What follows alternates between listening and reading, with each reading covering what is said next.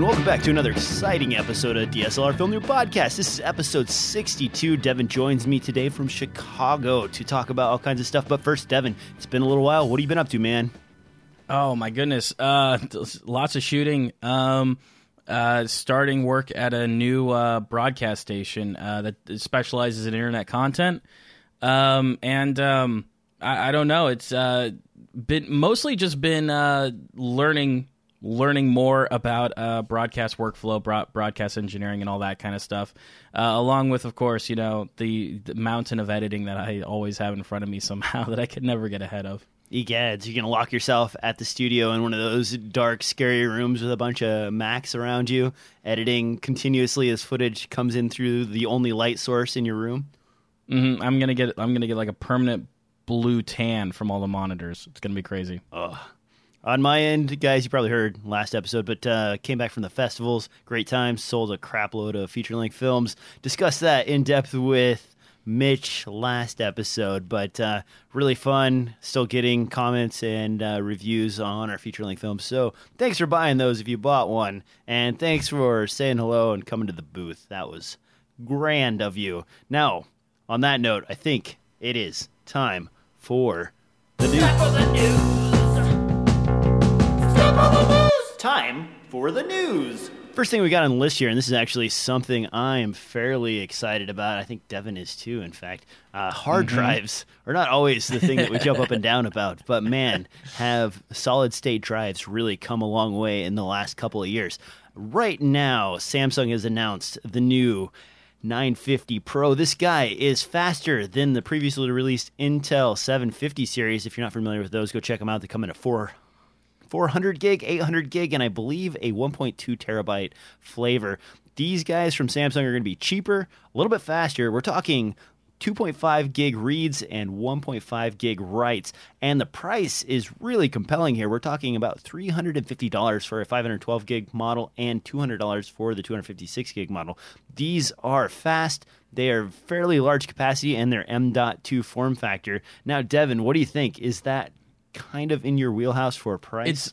It is mind-blowing. Yeah, I know. Even though that's you can get a 250 these days for maybe $80 or $100, depending on how much performance you want out of it. I think that $200 is completely reasonable for these kind of speeds. It's absolutely ridiculous, and I wouldn't be surprised if in one way or another these are somewhat artificially inflated prices just to get some of that older stock still going out the door. Because $530 for a 512, that's a great price. You can stick both of those together, do a RAID 0, and have speeds that no computer could ever touch for less than $700. So it's definitely one of those that I'm looking into. I can't wait till they actually start putting these though in like SSDs as that 2.5 millimeter form factor, whatever, the laptop size drives. Because I use a ton of those. I spit those in and out of my computer all the time for editing different projects and all kinds of stuff. So while the M.2, is it called, standard, is great for your laptops and like DJ's laptop of having multiple hard drives for caching and all that kind of stuff, I can't wait till I can purchase this in kind of a more standard configuration, or I guess a larger configuration, so I can use it on my own computer. Well, there's a little bit of problem there because SATA is the limiting factor for an SSD like this.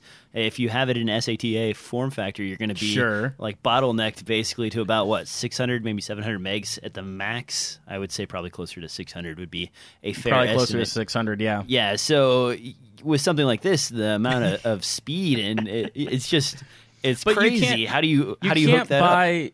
No, but you can't buy SSDs right now that'll hit that limit. And I feel like with these coming out at this size, they're going to start coming out with SSDs that just perform right at 6 gigabit. And chances are be a little bit cheaper because they don't need to have the high-end performance.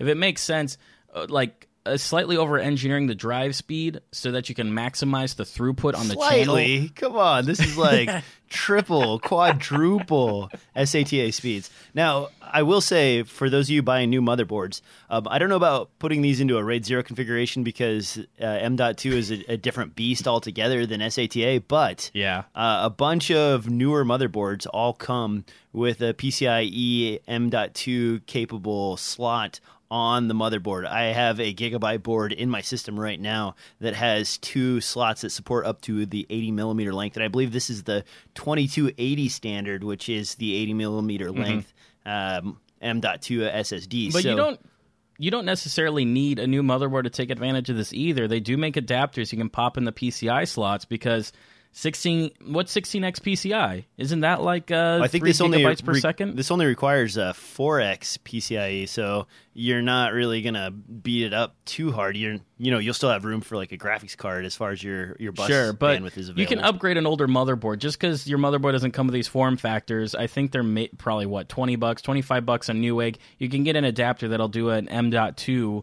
to PCI and get whatever performance you can get out of this. Though I know there can be compatibility issues sometimes depending on the motherboard. Booting may be very, very if you want to boot complicated. from it. But for me, I feel like this is kind of specialized. I wouldn't use this for an OS drive. I'd use this purely as like, hey, I've got 8 video tracks that I want to do real-time cutting with, That's where I'd use something with this. Now, the speed on something like this has kind of got me thinking, like in 5 years, maybe 4 years down the line, are we going to sit there and look back and be like, oh man, all I got are these old, slow SSDs in my system. If only I could get a newer, SATA drive, not a SATA, but a new, faster SSD like this in my system. It's kind of sad, really, because right now my setup is a 1 terabyte SSD for my main drive and 1 terabyte SSD for my editing drive.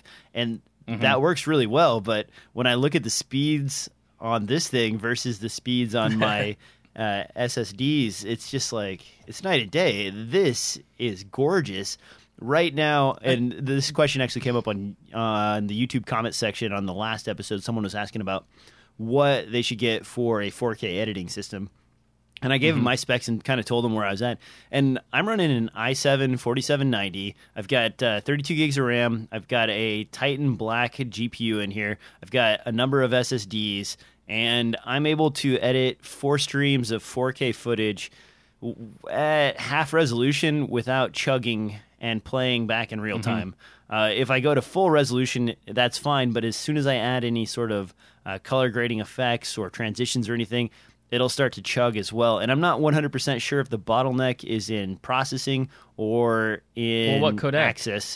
This is H.264, so... Oh, no, that's just H.264, man. Yeah, so I mean... I tell you... I should probably upgrade my CPU to like an octa-core or something like that, but... at half resolution, I can handle it no problem. The Mercury Playback Engine and my Titan Black are enough juice to take care of that. So for me, that's fine. But if you're looking for the ultimate system, I mean... the ultimate system. Where do you draw the line? Overkill. This is slightly overkill. Let me put it this way. I think this is kind of like SSDs is 1080p. In terms of like, how much better it is than the previous generation. And this is like 4K. Like, it's better on so many accounts, color depth, everything else. But, 4K, 6K, 8K, none of that's going to beat us jumping from standard def to 1080p. And I think even people who grow up with 1080p, jumping to 4K, considering viewing distances and everything else, is not that significant a jump. It's a lot of power and effort for a little bit more quality to get a little bit closer to, some kind of idealistic version of perfect. And as opposed to like SSDs, that's something where you can pop it in an old laptop and like it'll bring your old laptop back to life and it'll be like fast at browsing the web again and all kinds of stuff. Where getting an even faster SD like this, it's only going to be noticeable by people like us. Like, like if I show 4K to my parents or, my sister, they're not going to notice the difference between 1080p and 4K. I will, but they won't necessarily because they don't exactly know what they're looking at. And I feel like these kind of drive speeds is up in that area where SSDs was a big improvement for like every computer user everywhere. And this solid state memory here is just basically for people like us who are like, oh, we could never get a drive that's too fast. We could always use something faster. So my 1 terabyte editing drive is the infamous 840 Evo, which had a bunch of firmware and software problems. And if you're familiar with the way that works, it's a SLC cache over TLC memory, which is the triple level cell setup. And the TLC is a bit slower to access, but it has like I want to say like a 20 gig or 12 gig buffer of SLC memory that's constantly buffering from the drive. So for the most part, it keeps up with everything fine. But I have found that it is sometimes the bottleneck when I have very, very large projects. It may be that I would be better served to spend my money on a 850, which does not have that SLC caching setup and instead is all MLC memory. But something like this is truly attractive because then it's like I can throw everything at it. And then the only thing that's going to limit my access to video footage played back real time is going to be the ability for it to be processed on the fly, which would be CPU bound and, of course, graphics card bound. And I've only run a few minor tests. I don't really pay super attention to it. But doing 4 streams from the GH4, you're right. That is a ton of compression.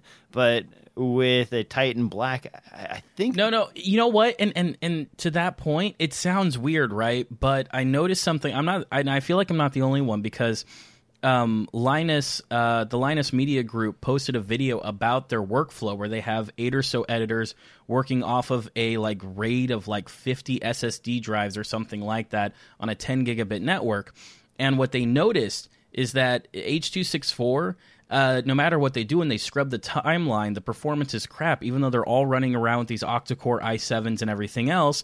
And I don't know if they're Titan Blacks, but I'm pretty sure they're 980s at least or 990s or something like that. But they've got all this hardware and all this speed, and the timeline performance is crap. And so they've actually switched their workflow so that when they ingest media, it automatically gets encoded to... they tried like DNX. I think they ended up deciding on Cineform.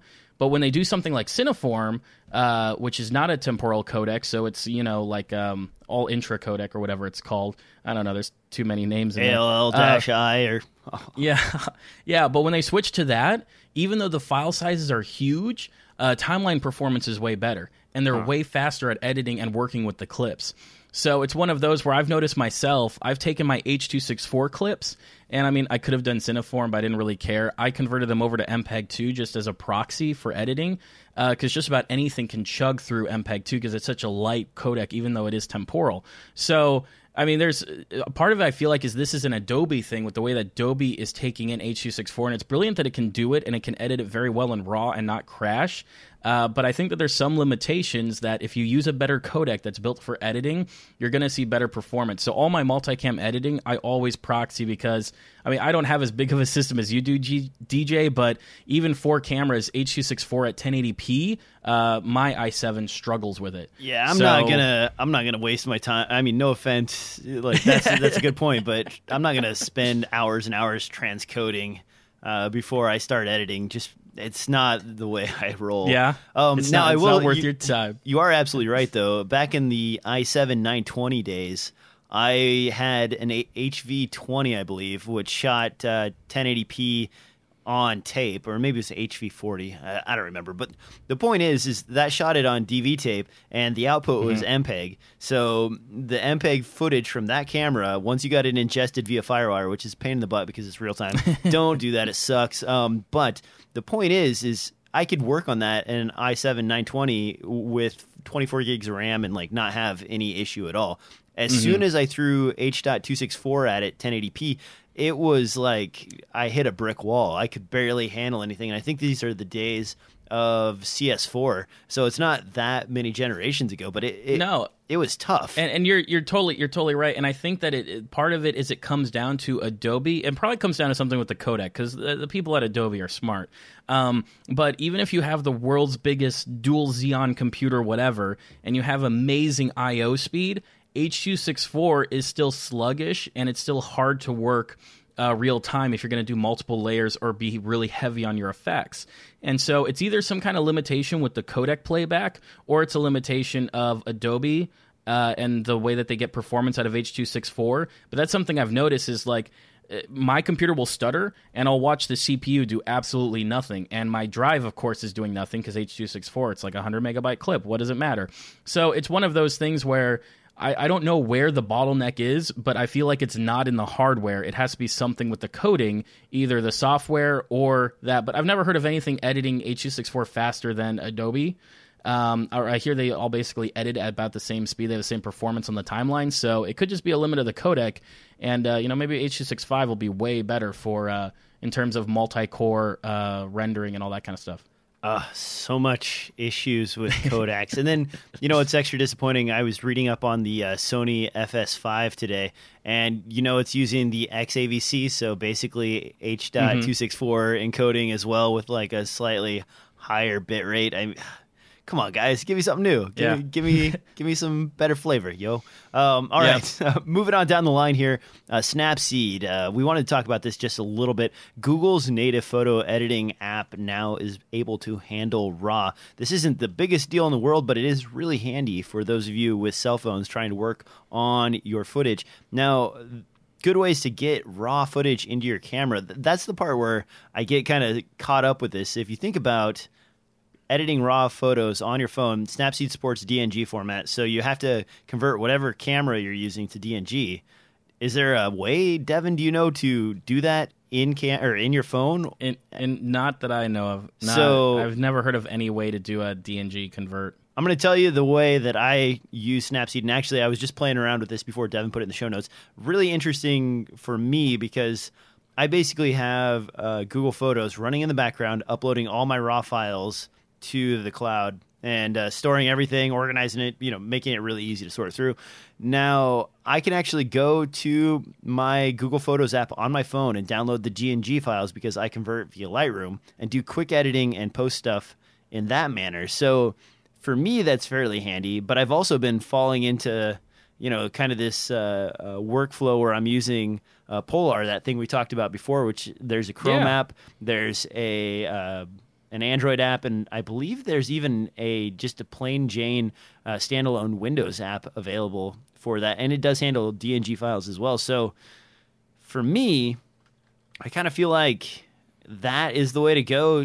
Have your photos stored somewhere else. Use Lightroom when you need to perform heavy tasks, but if you're just dumping like 20 pictures of your friends or something like that, maybe that's the way to go. Do you know if the Photoshop Express for Android or iOS has like the wide RAW support that Photoshop does, or is that just DNG only? You know what? I have yet to test it. I know I should. I pay for it. You own a Creative Cloud. Just download it, man. It's on my list, but it's like the learning curve.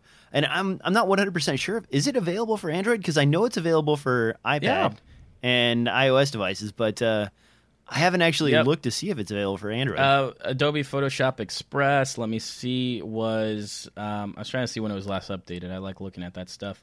February 13th, 2015 was the last time it was updated. Has about 10 million installs. Yeah, I'll have to check that out.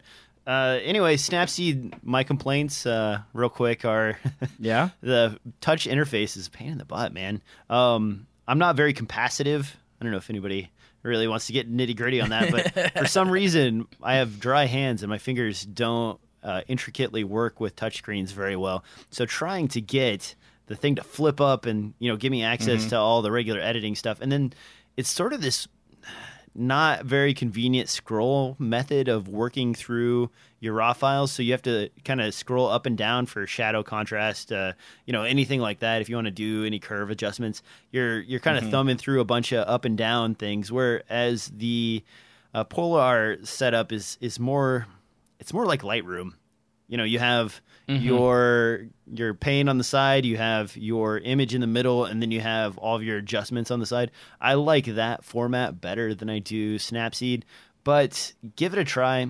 Really interesting. Devin, you going to check this out, man? Yeah, it is free. So you might as well try it. I mean, come on, you can't beat that price. It comes from Google, so it's going to run well if you have an Android device, and it's free. So by all means, it's worth trying. And I think it's one of those things where Adobe hasn't done anything to like step out and say, hey, we're really, besides like they have YouTube, which is distribution, and they add a few creative tools to it.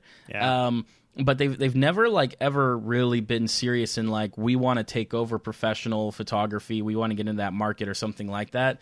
But it's interesting that Google's just like slowly building better and better products at media creation, not necessarily in the video department because the YouTube is still pretty lacking, but they're really moving towards cloud versions of editing your content because, of course, that's where their money is all up in the cloud. And so it's interesting to see them slowly like add these major features and improvements to their software. Rather quietly, too. They don't make a video or make a big boast about it, but they kind of slowly are building better and better products.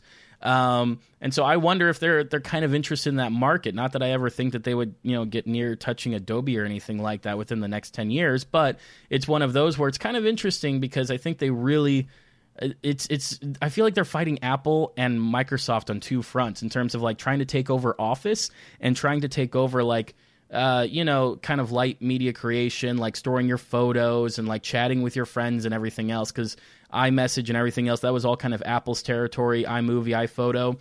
And then, Office was Microsoft's territory. And I kind of feel like they're both creeping into that market share, being like, hey, we're here too. What's really frustrating, though, about Google's approach is it's not very unified. And just looking right here, so we have Snapseed, and Snapseed has all of these editing capabilities. But here is a picture from Google Photos. And let me go back to this so you can see the information on it. So this was shot with a Canon 5D. It's converted over to DNG. And I click the edit here, and all I have are these super basic, like, oh, you want to make your photo look like it's on Mars. Oh, you want to, right. What? Great. And there's, and I can add a little bit of vignette, and I can, change the color a little bit. And there's a pop slider. Yeah, great. I like that. Just what I wanted. I want to make this pop. Whoa, what is that even doing? This right. Just like really okay. So you have these features, you have this stuff. Go ahead. And that's not even taking advantage of the raw part. Like it's opening a raw file, but since you can't change really exposure or like color temperature or any complicated color math, I'm like, that looks like they just took the JPEG 8-bit JPEG tools and slapped them on top of a raw photo. Exactly. And I'm like, well, that's so it would be nice. You're right. It's part of it too. Is I feel like that it's just very diverse. There's lots of different people in many different areas who don't communicate, who just work on their own projects, and they do one thing and they do it really well, kind of an idea. But you're right. I think that Google, that's the next step, is Google start to bring it all together and merge it all together, which they've been doing for a long time. Like the Google Plus and the YouTube thing went terrible and all that kind of stuff. But I think they're trying to work on bringing it all together. And once that starts to really click, I mean, who knows how much power Google will have at that point if they own all your documents and all your personal photos and everything else. Well, I'm all in. I use I use Chrome I am too. for everything. I love the notifications. What's great is they scan my email, and then I get little like Chrome updates that say, "Hey, you've got a flight tomorrow at whatever time," and like, oh yeah, I love that. Here's stuff. how to get there. Here's some recommendations on where to stay when you get there. Those sorts of things are super handy. But I want it all to be kind of streamlined so I can just drop stuff into my Google Now and have it all work together. When I open up a raw photo, I want to be able to do the editing that I want to do. I want Docs. I want Google Keep to work the way I think it should so that I can, write notes and it'll show up in Google Now. But instead, they're all kind of their little fiefdoms separated from each other, and none of them work together. And it's just really frustrating for me. Now, what's not frustrating for me is that I finally got my PayPal problem sorted out with RoboCam. If you guys remember me talking in the last episode, I was trying to buy a copy of RoboCam, and somehow I got locked out of purchasing that. I don't know exactly what happened there, but I got a copy of it, started playing around with it today, have had zero luck on Windows 10, but really? I did get it working on Windows 7.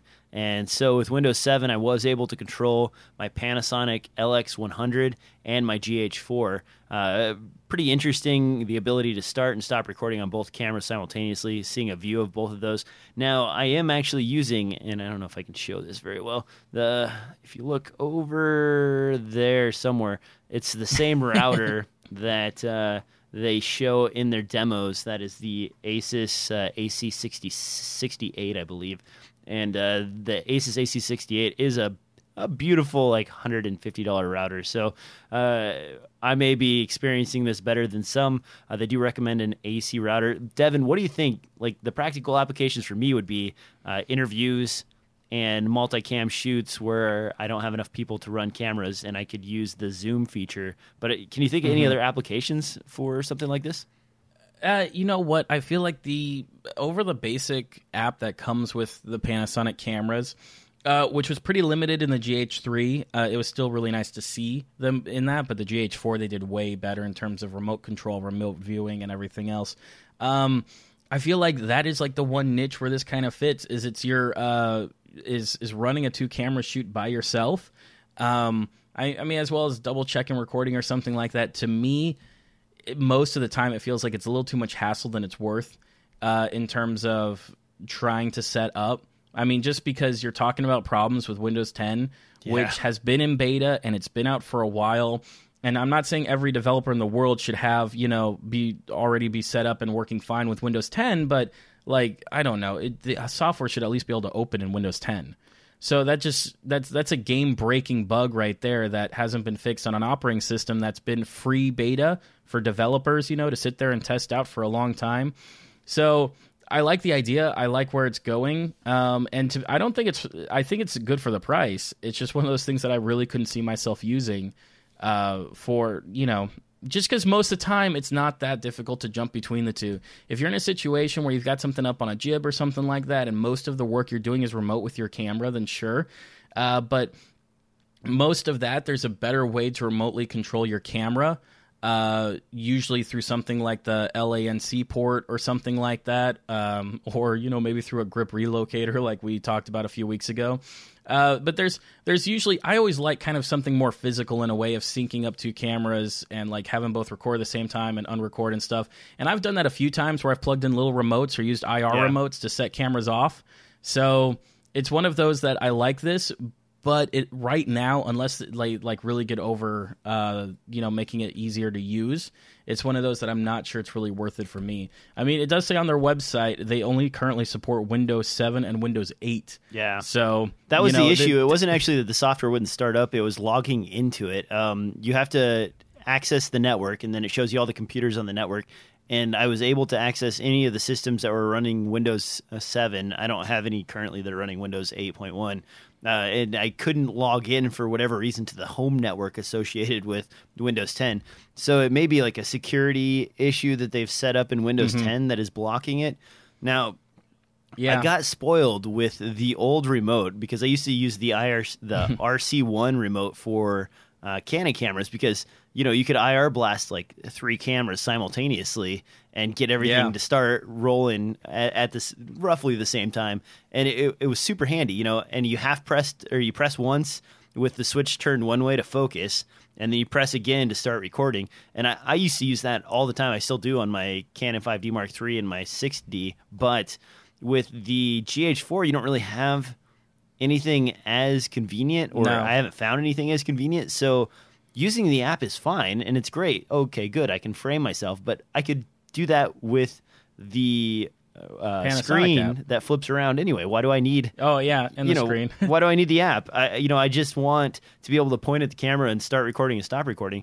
But with this, at least like use your cell phone. It heats up, A, because you're using Wi-Fi. You have to keep the screen on, B. So now you're going in the worst possible battery usage scenario for a cell phone. You eat through your battery, your cell phone's heating up, and if you're trying to do this all day, it's not really that convenient. But if I could set a small laptop or a Windows tablet that's plugged in next to me and use that as the controller for all these, then maybe I get a little bit longer use out of it. If I can just leave that on the table and whenever I need to start and stop, I can reach over and hit the button, that's great. If anybody knows better ways to start multiple Panasonic cameras recording than a Wi-Fi tethered app, I would love to hear it from you guys because, IR blasters would be great. Some sort of cabled remote would be awesome. I don't think it supports LARC plug-in on as far as I know anyway. I don't think that's a thing on any of the consumer grade DSLRs. Technically, I feel like you could wire up your own infrared receiver. Not that I'm an electrical engineering genius like DJ over there, but considering that the protocol that like the LANC port uses, I figure like a few pieces of solder and, an infrared diode receiver and stuff like that, you could probably set it up so that, hey, when it gets this frequency, it fires off a relay that sends, 1.5 volts or whatever over to the LANC port, which goes, okay, you press the trigger. So, it wouldn't. I don't think anyone's invented that product, but I feel like that's something that you could add on to a camera. For me, the part of it too is the RoboCam only supporting 2 cameras, which I get. There's limitations to Wi-Fi and everything else. The one other situation I was thinking of this was if, per se, you set up an entire studio, kind of like a 3-camera studio or 4-camera studio. This would kind of be a way for one guy to start recording on all of them for backups or later for syncing or something like that, as well as being able to kind of adjust focus and zoom and have a lot of those controls without having 3 devices in front of him all tethered to, the 3 cameras.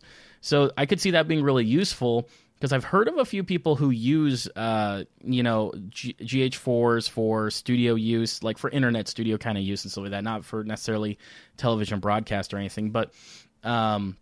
So I could see it being useful in that niche, but also too, getting the Wi-Fi networks and set up all that before a shoot, it seems more trouble than it's worth. Well, if you're using it in studio for a broadcast, not necessarily a broadcast, but a YouTube multicam sort of thing, you could use the YAG whatever grip on the Panasonic, and I believe it accepts control via either HDMI or SDI. So you can send overhead control that way in order to start multiple cameras simultaneously.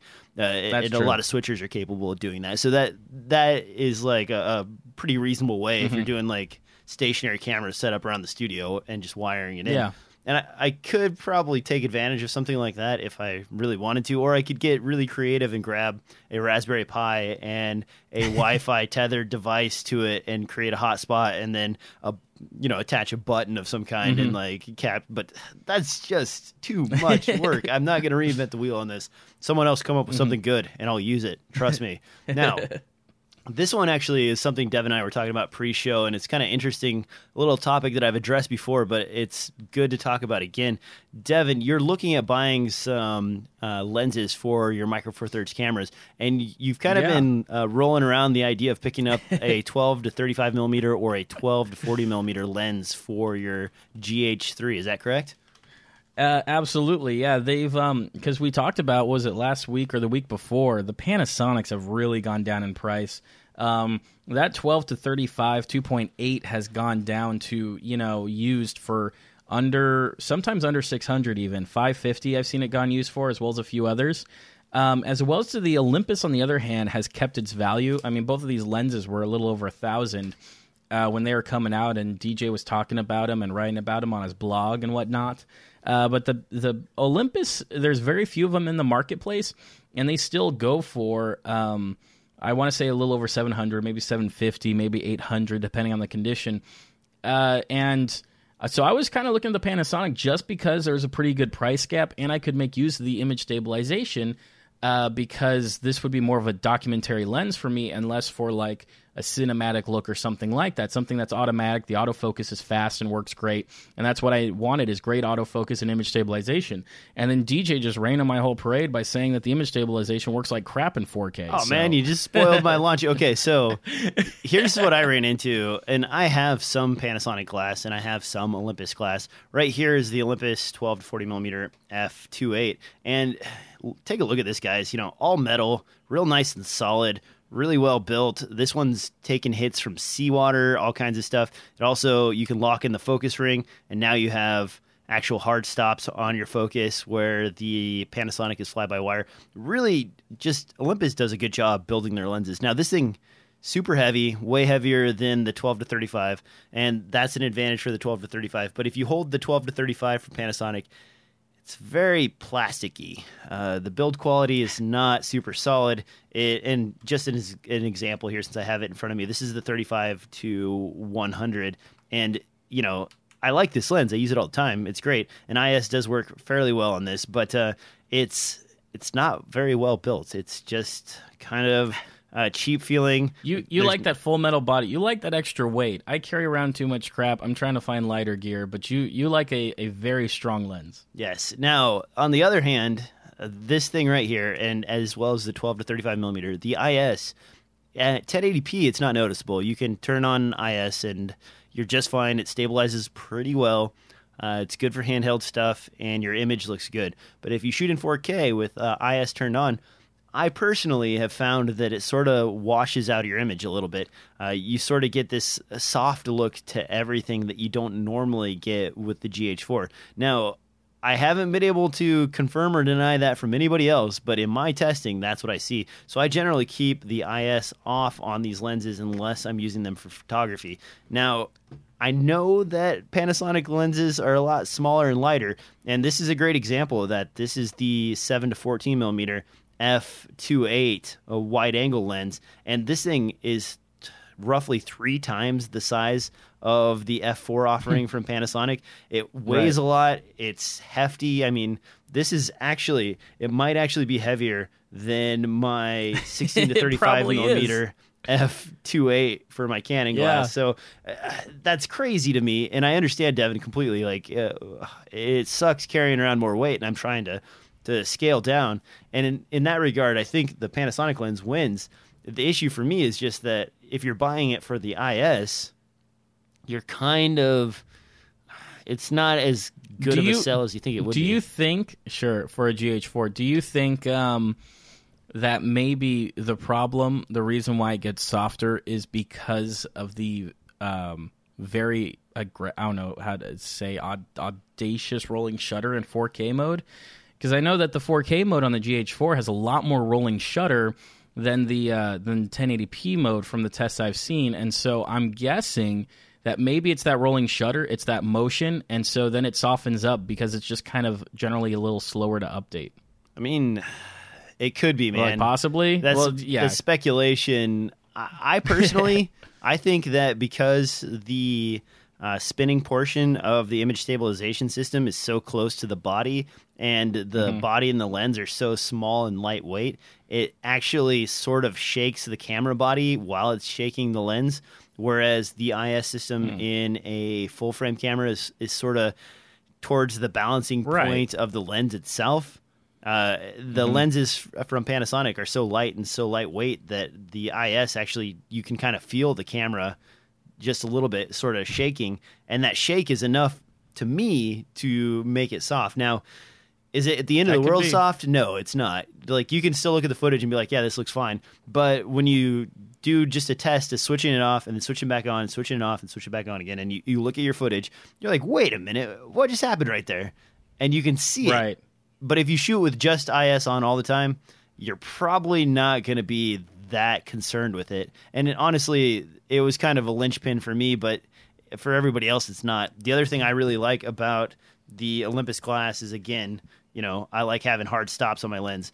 The fly-by-wire stuff is fine, but, you know, this guy feels a lot better in my hand personally. And Olympus usually adds in this programmable button that doesn't work with Panasonic stuff. So don't even worry about the button. Never mind. But speaking of Olympus, they're coming out with a few lenses, right? Oh, yeah. We've got the way to transition, Devin, man. Just spoiling it by pointing it out. Okay, so we've also got the Olympus 30 millimeter or 300 millimeter f4 on the horizon. This beauty has been kind of sitting around and waiting to be released for, I think, since 2015 or 2014 is when they started talking about that. That was actually... It's a pro lens. Yeah, it is. And that was in the same announcement time as this... what is it, 7 to 14 millimeter f2.8 that I'm holding up right now. This actually did finally make it out. Great lens, love it, by the way. But this guy here it's an f4 across the board. It's and by across the board I mean it's 300 millimeter. So it's a really big zoom lens prime. Now, why wouldn't you just get this guy right here? This is the 40. There's no image stabilization, man. There's no image stabilization. That's true. But note the shoe on the bottom of this guy. To me, with F4, I feel like F4 is the area where image stabilization can become very helpful, not just because you're telephoto, but trying to take pictures with a longer shutter with telephoto, the image stabilization does pay off. Because when you're in darker scenes and stuff like that, and F4 is as far as you go, and you're trying to brighten up the scene by opening up the shutter for longer, image stabilization can be really helpful to get you that extra stop of light that you need to really make the photo work. So I think it's going to come out for about $2,000 or so. I'm not completely sure on that. I think that's projected or estimated, but I feel like people who do photography of birds, it is weird to have a 300 prime though, right? Yeah. Because so that's usually your telephotos are a zoom because you're going to do bird watching or something like that. You're going to do something where you're far away from an object, and using your feet to change your focal length isn't really an option, because changing from, say, 150 to 200 is like a lot to walk that distance to change that framing. So, well, and that's the thing about the 40 to 150 is with the 1.4x adapter on this, you're basically getting a 112 to 420 millimeter full frame equivalent. So that seems like enough reach as is, and with 1.4x, you're losing about a stop, so you're going from like f2.8 to f4. So now this is about the same category, and it's a zoom has a zoom range to it, so you have a little bit more use out of it. I mean, you can go take your multiplier off, and you can shoot at 40 to 150. You can put your multiplier on. You can shoot the birds if you want. And I don't know. To me, if you're going to use something like this would be for, I suppose, sports, or animal photography, or I can't really think personally any video applications that I would just be jonesing for a 300 millimeter prime. Can you? No, because it isn't a zoom, and it just seems so weird. I feel like I'd pull that photo up and start to be like, okay, how am I going to create my composition? And then be like, oh, well, this isn't necessarily as wide as I want it to be, or like as close as I want it to be. And I feel like just a lot of walking, because it's just, it feels like there's just so much walking you'd have to do to get the framing you want, because 300 is just kind of, it's really long, because it's equivalent of like 600. It's almost a telescope, it's basically binoculars. Yeah. And that kind of works, but then it limits you creatively in terms of like trying to frame your photos, just because you're usually going to take pictures of things far away that you don't have control over. So being able to zoom is really important. So it's a little bit of a strange lens, but maybe optically it performs better than you with a 2x converter on it, and the image stabilization may be like really killer for something like this. Yeah, and those are both probably true, especially if you start getting into the higher megapixel count, like the GX8, where it's a 20 megapixel sensor as opposed to a 16 megapixel sensor. Honestly, for me, I use this to stay out of the action but get the shot as though I was close to the action. Now, a lot of times when I'm shooting gore effects or anything that shoots out blood and guts, any kind of spray you want to stay camera clear from. And I do have like a glass enclosure for the camera to protect it. But when you see something hit that, it kind of takes you away from the whole scene. So a lot of times if I'm doing special effects shots, practical special effects, I like to use this guy or the 70 to 200 and back as far away as I can and still get a full frame of whatever's going on. 600 though, because this is a 300 to 600 equivalent. I mean, man, you're going to have to be way out there. It's just, I don't know. $2,000 too is a pretty big investment for Micro Four Thirds stuff. I think I spent $1,200 with the multiplier on this guy. So, far more usable for me personally. I'm sure there are definitely some applications for this. We've probably spent too much time talking about the 300 we millimeter probably have. F4. All right, moving on down the line, we've got a few cool things here, and this is actually one of them. And let me bring this up because I'm holding too many lenses right now. Look at this. Okay, this is a gun attachment for the Olympus Air. And if you're not familiar with the Olympus Air, we've talked about it a few times. It's a very tiny, cute little Micro Four Thirds camera that basically has a 16 megapixel sensor inside of a tiny body. People have been 3D printing various types of containers for this little guy. And this is mine right here. It has a little flip out to hold your cell phone. You can extend that, and a single button on the top. You can pretty much build whatever you want for this, and they actually have sort of an open standard for the housing. So you can go to Olympus and get the specs for this particular mount and build whatever you want to twist it in, lock it into place. So the gun thing's not that exciting for me, but there are a few... You don't like it? Yeah, I mean, what do I need, like a little snub-nosed gun-looking thing to shoot photos with? Because, I haven't really been using this much for video. But right. It's cool. It's interesting. I think the more interesting thing are some of the other adapters, and I can put some of those in the show notes, but this right here, if you look on the back, is basically the screw-in portion. It attaches like so. You can use that to adapt this to an actual camera body. That's kind of interesting with the cell phone holder. They've got metal versions of that. A few different flavors are available online from Japan and China. They're definitely cool, but in the end, I think you're trying to turn this into this, and it's really not the same thing. The Olympus Air is great for what it is, something really tiny that I can shoot full photos as though I were working with a GH4 using my cell phone and using interchangeable lenses. So that's really the sweet spot. If you start trying to turn this into a actual full-fledged camera, you're going to fail because, you got lag, you got all the other things that are associated with that for using your cell phone via Wi-Fi connection. I mean, it's cool. Well, if you're going to build it out and make it bigger and start taking up more space, it's almost like, there's like a G7 option. There's like a lot better options for this exact situation. The Air is supposed to be all about that small size and just, because of small size, convenience of always having it on you.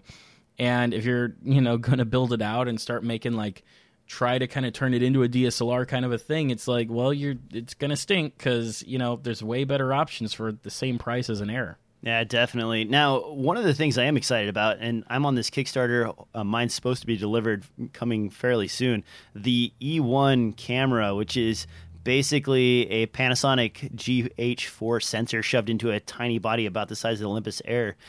This actually has a monitor built in, a low resolution like GoPro style monitor. It has controls for the camera and everything else. So you do get that kind of instant control. This guy is probably, and I'm looking through, let's see, I think they have some pictures of it, survey. Oh, yeah, I don't want to share my address with you guys. Oh, all right. Well, anyway, the point I'm getting at is that's more along the lines of like an all-in-one type of device. I was hoping that the Olympus Air would be that for me, but what it turns out to be is just the emergency camera that I throw into my backpack when I'm traveling. And if nothing else, I have it there to put a lens on. What I've really ended up doing is I thought this would be the camera I always carried with me, but the the Panasonic LX100 has become like my ultimate travel camera because I don't even have to carry a lens with that guy. And it's just super compact. Yeah, you can't beat the compactness you get from something that is, I guess you call it a point and shoot kind of camera, because those lenses, they always, the way they build the sensor and the lens is all integrated together. You can't get a smaller package than that. So for something they always keep in your pocket, while, people brag about the quality of their DSLRs, those are the kind of cameras you can always have on you as a point and shoot. So, and I've been jealous of your LX100. Yeah, I've talked a number of photographers into shooting with the LX100. A couple of people I know have decided that maybe they don't need to carry their 24-70 and 5D Mark II around anymore because it's just such a pain in the butt. So yeah, no, for sure, and the quality on it's really great. And so for moving on, because we're gonna run out of time because we have too many stories on here. Yeah. I threw in real quick. Whipster did a huge change to their pricing. If you don't remember, Whipster was one of the websites I mentioned about uploading your footage to a place where everyone can look at it, make comments that fit time markers and everything else. And Whipster went ahead and made unlimited storage. It's still, but Whipster was one of the ones I was most interested in because their pricing was very low for small teams and whatnot. It's $15 per user per month, but it's unlimited, sharing per se with however many people you want. So you could just sign up for one account, send it to a bunch of people to comment on. It's only the advanced features of being able to manage how many revisions there are and all kinds of stuff like that, and to-do list that you would want to set up a second account. So from when I last used this, you could just sign up for $15 a month and start using this to send to clients and get feedback from your clients on it. They don't need to, sign up for anything necessarily, but I turned away from it because they had time limits on their footage. So I think it was something like, 15 minutes, but they're like, hey, you could take off a video and that would like free up time and then upload a different video. But I was like, 15 minutes is way too short. There's, sometimes I shoot a concert or something like that. It's more than an hour long. So I always shied away from it. But now they're removing all of those limits for storage. So it's just $15 and you can upload as much as you want, share it with people.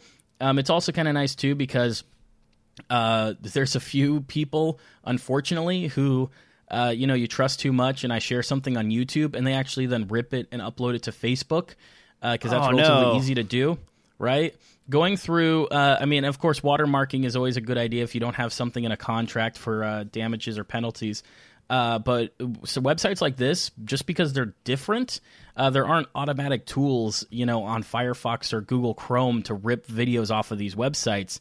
And they tend to do pretty okay on making sure that like no generic ways of kind of cutting through the code can you grab one of these things. I'm not saying it's impervious. I'm just saying that it makes it harder than just one click. So most of your clients would have a harder time trying to, steal your footage, not pay for it or whatever. So that's one of the reasons to use a site like this, as well as it's kind of a cool way to get notes and stuff like that. I think it works best, really, though, if you're with a team of people, a production team or something, where people are actually going to comment with time markers, there's going to be revisions, and you're going to go through a process. Most clients are basically just going to look at the, time code you print at the bottom and write back where they want their changes done. But I think for short films or stuff like that, it can definitely be useful if, that's how the entire team likes to work. It depends on what workflow works for you. So real quick, just wanted to mention that DJ doesn't use any of this. No. He probably just uploads to Dropbox and has a client view it from there. And actually, my trick is I upload it in the lowest res 720p I can kick out, basically like a 2 meg encoding stream, and then put it on Google Drive and let them watch it from there. That way, if they steal it, that's fine. If they try to use it for anything, it's going to look awful. It has a watermark on it, deal with it. Yeah. And then I do basically Hangouts in order to do live edit changes. So I've over the last 6 months or 8 months, I've kind of fallen in love with Hangouts as a method for working with clients as well as co-editors and producers to kind of clean things up, because there's nothing better than having the person there watching alongside you as you edit, saying like, this is the section right here in my notes that I want this change. You show them the change, they're like, no, that's not quite what I was thinking. And then you fuss around with it a little bit more, show them again. And it's really nice, especially if you're in like a remote situation where they're not in the same room as you or the same state as you or anything else. So sure, yeah. Really love that. Hangouts is great. And I used Skype for a long time. Hangouts is great too. I'm big into all that stuff. But Skype kind of got unreliable after a while. All right, sorry, man. Go to the multicam thing. You want to talk about this? You're excited about it. I am not. This is of course. The Apollo. The Apollo. They came out with a portable multi-input capture device. It looks a bit, it's a bit like these Shoguns and these ninjas and whatnots. Looks like the Odyssey. What's interesting about this one is that it'll take 4. It'll do 4 ProReses. I mean, we're talking 1080p here. We're not talking 4K, but it'll do 4 simultaneously, and it'll record a 5th stream of you live cutting those 4 streams. So while this is a little niche, when you consider, let's say, somebody wanted a live shoot of or a live recording of, say, a concert, a reality show, something like that. Normally, you'd capture it all, and then in post, you'd watch the whole thing, 2 hours long, whatever it is, and you cut it and you put it together, and that's that. This can greatly speed up production because you can cut on the fly while it's happening, whether a director, tech director, whatever is there, can actually cut on the fly, and now your 5th stream kind of acts as, you can lay them on the timeline. They'll all sync up perfectly because they all started and stopped at the same time. And then you can, just fix your little, mess-ups in the cut or whatever else, or things that you need to work around after the fact. And the fact that it's $4,000 seems a little bit pricey, but like when you consider if you wanted to get the cheapest Blackmagic 4K or the Blackmagic 1080p switcher they make, which I think is about a little under maybe $1,800. Yeah. And then you take advantage of that. You want to record each stream by itself in ProRes. That's like, 2 HyperDecks, dual HyperDecks, or it's like 4 of the cartridge-looking HyperDeck things. And then on top of that, you power the whole thing, and it's like, holy crap, that is a lot of money. You're spending probably close to about $6,000 or $7,000, and you have a really big, cumbersome solution. Now, if you're doing like on-the-fly switching and you need graphics and everything else, then yeah, you need that. But this is a situation where if you're going to know that it's you work in a field where you're going to edit later all the time, and you're not going live to a sat truck or something like that, this is really cool. Just because no one's ever made a product like this. This is by itself in the marketplace, because it gives you that portability. It'll save you time in post. And just, the fact that you get so much in a package, because you are getting 4 recorders, you're getting a switched view, and everything else, and it's all ProRes, HQ or whatever you need, 444. So all those things combined together, I thought it was really cool, because as far as I've seen, no one's ever made a product like this. So I know this isn't useful for everyone. Probably especially not people who are in live production, because they need a little bit more serious tools when it comes to switching. But it's one of those tools that is like surprisingly cheap for how much they give you, and I'm sure that there's a good number of people out there who was like, this is the perfect thing that's going to change the way we shoot every day. So it's exciting to see. Now, when you're doing your live cuts on this, is it generating any kind of metadata that you could drop into like Premiere or something like that in order to do your multicam edits in post? As far as I saw, it was just it was more just you would look at that video feed, because that 5th video feed is just going to show you all the cuts as it happens. As far as I saw, there wasn't any metadata. I didn't see any time code stuff or anything like that. I think that the workflow is just built where you lay down camera 5 per se as your master, and then cameras 1, 2, 3, and 4 you layer on top. And whenever you need to fix a cut, you just cut out which camera you want it to go over it. So I don't think that they really built any syncing into it from what I saw. Not that I've used it, but from what I saw. And I feel like they probably think it's not necessary, because if you're using the tool this way, then you don't care about syncing, because as soon as you hit record, everything's in sync. Now, what about controls? Are there any buttons or maybe like a fader interface that you can use on the fly, like a regular studio control setup that you can plug into this guy? Because, I mean, really, if you're just like simple cuts back and forth, you're kind of crippling yourself, where you'd want to have a little bit of control over like fades and transitions and so on. As far as I saw, I didn't see anything about like a big dial or anything. Yeah, knob. I feel like you're going to do all that stuff in post, and that's why I said this doesn't exactly seem like for something that's live. If it's live, you're going to want a lot more control. But this is something that when you want to go to post and you want to kind of skip whatever it may be, the first 2 hours of editing where you're just doing a basic cut of all of the cameras, this can go ahead and save you a crap ton of time. But yeah, I mean, besides the usual, no gen locks required. It's got HDMI output too if you want to kick it out to something else. It's a 7.7-inch OLED screen, and it's only a little under £1.50. So that's a lot of power in a single box. It is, and I saw USB. For some reason, I can't find anyone who mentioned how you would interface with it, but I saw USB on it, and so I imagine you're going to hook up either a specific device by them, or there's a few devices that you can program HID compatibility. I forget what one of them was, but it's like a row of 16 buttons you can buy for about $100, and you can pull the caps off of them and label them. They're backlit. And I can't remember what the company is that makes them. They also make shorter versions of it as well. But I see people use it all the time in studios, because you can like just stick this row of buttons underneath monitors and run the USB inside to control like a computer, like a Blackmagic switcher. You can program them for anything. So I'm sure something like that is what you'd interface with this in order to run it. But I mean, also too, like, I get that it's super portable, but it seems kind of silly because in their promo images, they mount it on top of a like an Area Alexa.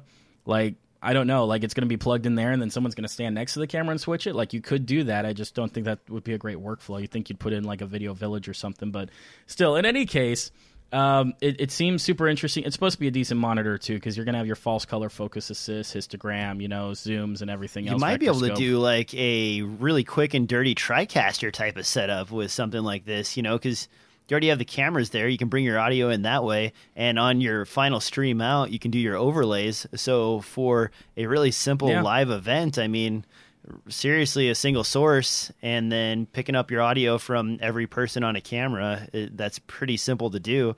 I would be interested to know what the audio mixdown and submixdown path is through each of those channels back to the master track, or if it's just like cutting out one and going to the other and cutting out the other. That might be difficult, but but still, it's interesting. I haven't found enough information on it, but I can tell by what they're making that I can think of a few people who this would have really helped them out on a couple of shoots, and this would really change some people's workflows in the way that they get production done every day. All right, last thing on the list here, and I'm going to skip the hacking your camera thing, but I'll leave that in the show notes if anybody wants to check that out. It's a really cool putting a CPU cooler on your sensor, your camera, in order to get like high-res space shots. Or scratching off your sensor. Yeah, good luck with that. Anyway, Veravon, one of my favorite camera cage manufacturers, and not a sponsor of the site, by the way, but this is a Veravon cage that I'm actually using on my GH4. Use it all the time.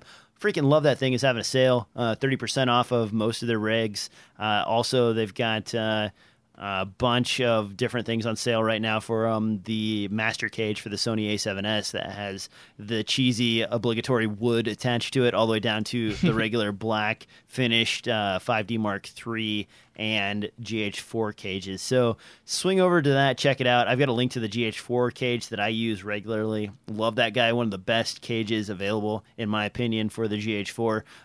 Really great form factor. Has lots of mounts, the nice handle on the top that I don't have on here right now, as a bunch of audio stuff that I keep permanently attached to that. Great stuff. But otherwise, Veravon, great cage company. As for their other equipment, not so familiar with it. But Devin, you got anything to add to that? No, I wanted to ask, do you use that rail attachment that goes in the bottom corner? No, absolutely not. That is weird and wacky and not my thing. It's way different. It's way different.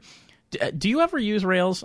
I know you're not a rig guy. I know you're really not a shoulder rig guy, but do you ever use rails? You ever pop on a follow focus? I do, mostly on my 5D Mark III. With the GH4, I find that for the most part, unless I'm adapting some kind of lens or I'm using something like, man, I just have all the lenses on my desk today, like this Voigtlander right here, where it actually works well with a follow focus.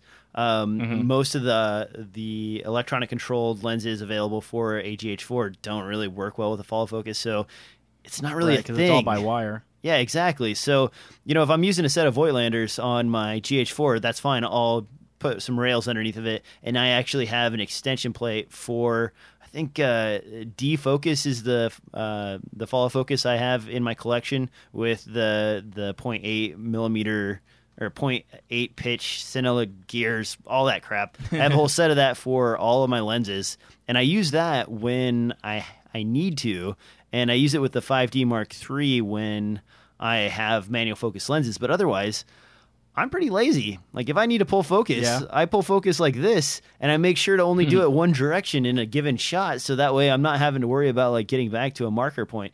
If I really am going to sit through a scene and have to go back and forth and pull focus a lot, I will get my follow focus app. I will create correct marks on my marking sheet, and I will go back to each of those points again and again. But really, I don't know, that's just an extra step, especially you've seen the one that they have on the Veravon site, and actually I can bring this up so everybody can see what I'm talking about. This is sort of silly because it's just this extra bit of stuff sticking out the side right here. You can see this, and you can attach a follow focus to that, but it's a single attachment point. So if either the connection point rolls or the follow focus attachment point rolls, you're gonna like kind of sweep out from there, so it's not a super solid connection. You're pushing it up against the gear, and then on top of that, for the GH4, that whole thing isn't really, there isn't a ton of applications for that unless you have 100% adapted lenses, like say you're shooting on FD lenses the entire time, or you have some weird C-mount lenses that you're using all the time, anything with a really good follow focus turning range that you really do need to use a follow focus on. Otherwise, focusing, whatever, it's not really a thing for me. Now, Sure. On the other hand, I do have a dedicated set of rails and I don't have a matte box because I think matte boxes are, my opinion on matte boxes, but Yep. We all know. we've all gone through this before. But I do throw rails on there when I'm using manual focus lenses, and it's really great with, like, I have some old primes. For example, I'll throw rails on my Sony A7S when I'm shooting with the 55mm f1.2 FD lens from Canon's old collection. That's a beautiful, sort of has its own feel lens, and it works great with a follow focus system, and that's the type of lens I would want to use for that. The Voigtlanders are another example. These are great. They have good throw. They work well with a follow focus. And, if I had a set of cinema primes from, Rokinon or something like that had the gears built in, that would probably also be handy. But again, that's not a lens I would want to stick on my GH4 just because they're freaking huge. That's a lens you'd want to use for your Canon 5D Mark III. So I don't find myself using rails almost at all on the GH4, period. But I do use rails on the 5D Mark III and to a lesser extent the Sony A7S. Actually, I would reverse that. I'd say nowadays I use more rails on my A7S simply because I'm adapting more lenses. I don't have any native Sony glass. So for what it's worth, that's where I'm at. Devin, what about you? I know you have your giant lunchbox rig, and a few other ones. Are you constantly sticking a follow focus on your rigs to shoot? You know what? Most of the time I'm not. If it's strange. If it's a shoulder rig, I actually don't use a follow focus. I usually just grab the lens by itself because I'm usually swapping a few too. It's this weird situation where I'm usually using a shoulder rig when I'm jumping around and doing a lot of different kinds of shots and different kinds of things where, and in that situation, I'm switching lenses so often I don't really want to bother with the follow focus, and the camera's kind of already stable and where I need it to be, so it's very easy for me to grab it and focus it. But there's a few cases where I know I'm going to run around without a shoulder rig, and I want the package to be smaller in my hand, and in that case, I'll throw on rails and I'll throw on a follow focus because that follow focus will become my second point of grip on the camera, so it allows me to grip and focus at the same time, and I kind of like to feel that. I think it's a bit more, for me personally, it makes the camera more stable for me and easier to use, because holding in my hand and wrapping my hand around it to twist the lens, for some reason that gets awkward for me in the kind of shooting positions I usually end up finding myself. So it's one of those where, if I'm not running a shoulder rig, I usually have a follow focus on it. If I am running a shoulder rig, like I know where the camera's going to be, and I can hold the entire thing with one hand very stable, and so I'll just use my other hand to wrap around the camera. So each to their own. I mean, and there's been times too where I've gone out shooting and I have a matte box and I've had to use it because one time I was shooting with a Rokinon 8mm, which you can't attach any filters to. Yeah. And I was shooting RAW on the Blackmagic Pocket Cinema camera out at noon, which you can't adjust the ISO down or anything like that, or the ASA on a when you're shooting RAW. It's 800. It's the native of the sensor. 400. Yep. It's native of the sensor. So in that case, and I couldn't get my filters on it because it's a big bulbous lens or whatever, the 8mm 3.5 or whatever it is. So in that case, there's times where I use my matte box. Sometimes I get shadowing issues too, and I wish I would bring my matte box. I usually just end up using my hand, which sounds weird. It's one of those where it works, and I can see now why so many photographers really like that gooseneck flap, like French flag thing that they've got that they attach to their cold if you don't shoe. like lens flare, that thing's very handy. Well, or if you like contrast too, dude, it's a lot of the time it's not necessarily net lens flare. Don't shoot into the sun. I mean, if you've got small spectaculars and stuff like that, lens flare is fine, and it's a pretty thing and everything else. If you're shooting out with the sun, and even like today, I was shooting this morning. I was shooting wedding dresses with an 85mm Rokinon on the GH3, and I was just taking photos. But even with the giant long lens hood that comes with the Rokinon 80mm, The sun was still, I mean, I'm way up in the northern hemisphere like DJ. The sun is still kind of low in the sky. It's not high noon. And so because it's a bit lower, it hits that angle just right. And even though I got a big lens hood on it, I'm still finding myself trying to cover it up to increase the contrast because it ends up just washing over and bleaching the entire photo, basically. Yeah, that hasn't been enough of an issue for me to really worry about, but I shoot indoors a lot, and when I do shoot outdoors, it's usually in the wee hours of the morning or the towards dusk time, because those are the sweet times to shoot outside. I do have one other thing, and I did see this on set the other day, and it kind of caught me off guard. I laughed out loud when I saw it, and then I was like, wait a minute, what's this about? And if you just really need to pull focus fast, they're really cheesy, but they're fun, and they're like $20. It's just a little strap-on stick, basically, for your focus ring on your lens, and a marker board that goes behind it. $25 gets you this. You mark the spots that you're trying to get back to. Obviously, this 28 to 135 lens that they're demonstrating here is probably not going to have repeatable focus on it, No. So that may be a waste of your $25 if that's what you're shooting with. They're trying to make it easier to use. I kind of remember, I want to say this was about 6 years ago. This was the thing to have in terms of cheap follow focus, because back then there wasn't $100 follow focus units. So people, now this has kind of grown up a bit and become like its own actual product, but I remember it was a thing to go grab, I forget what it was. It was like a jar opener or something like that. Yeah, it's this guy right here. So this is the professional version of it. But it's there we basically go. like it was sold for elderly ladies, and you used it in order to basically attach to the top of a jar or lid that you couldn't open, and then you would squeeze down on it and then use that as like leverage point. And people would actually attach that to their camera lens. You could see frequently bought together that spider rig that both me and you had at one point, and the and some other DSLR gear. So you could tell this company's in the DSLR market. They didn't even know it. That $50 follow focus, I've never used one, but I've always wanted one because that looks really cost effective. They've got two kind of versions, one where it gears up into the lens like that, and another one where it uses like a rubber band or something like that, uses some kind of combination. Yeah. I always thought that was really interesting. Obviously, it's not as flexible as having one that you spin forward, because that one eventually the camera or the rails will get into the way. It depends on how much play you have in your focus. Yeah. Which I think for most photography glass, you won't have that problem using something like that. But if you have cinema glass, which tends to be the kind of glass that's geared, that thing might be a problem, because those things usually almost do a full rotation. So, yeah, and I didn't find myself using my defocus follow focus system. I think I have version 3 or version 4, and I've had it forever. Love it to death, and it's got an extender that'll go up past a battery grip and so on. Really good stuff, but I just don't use it that much.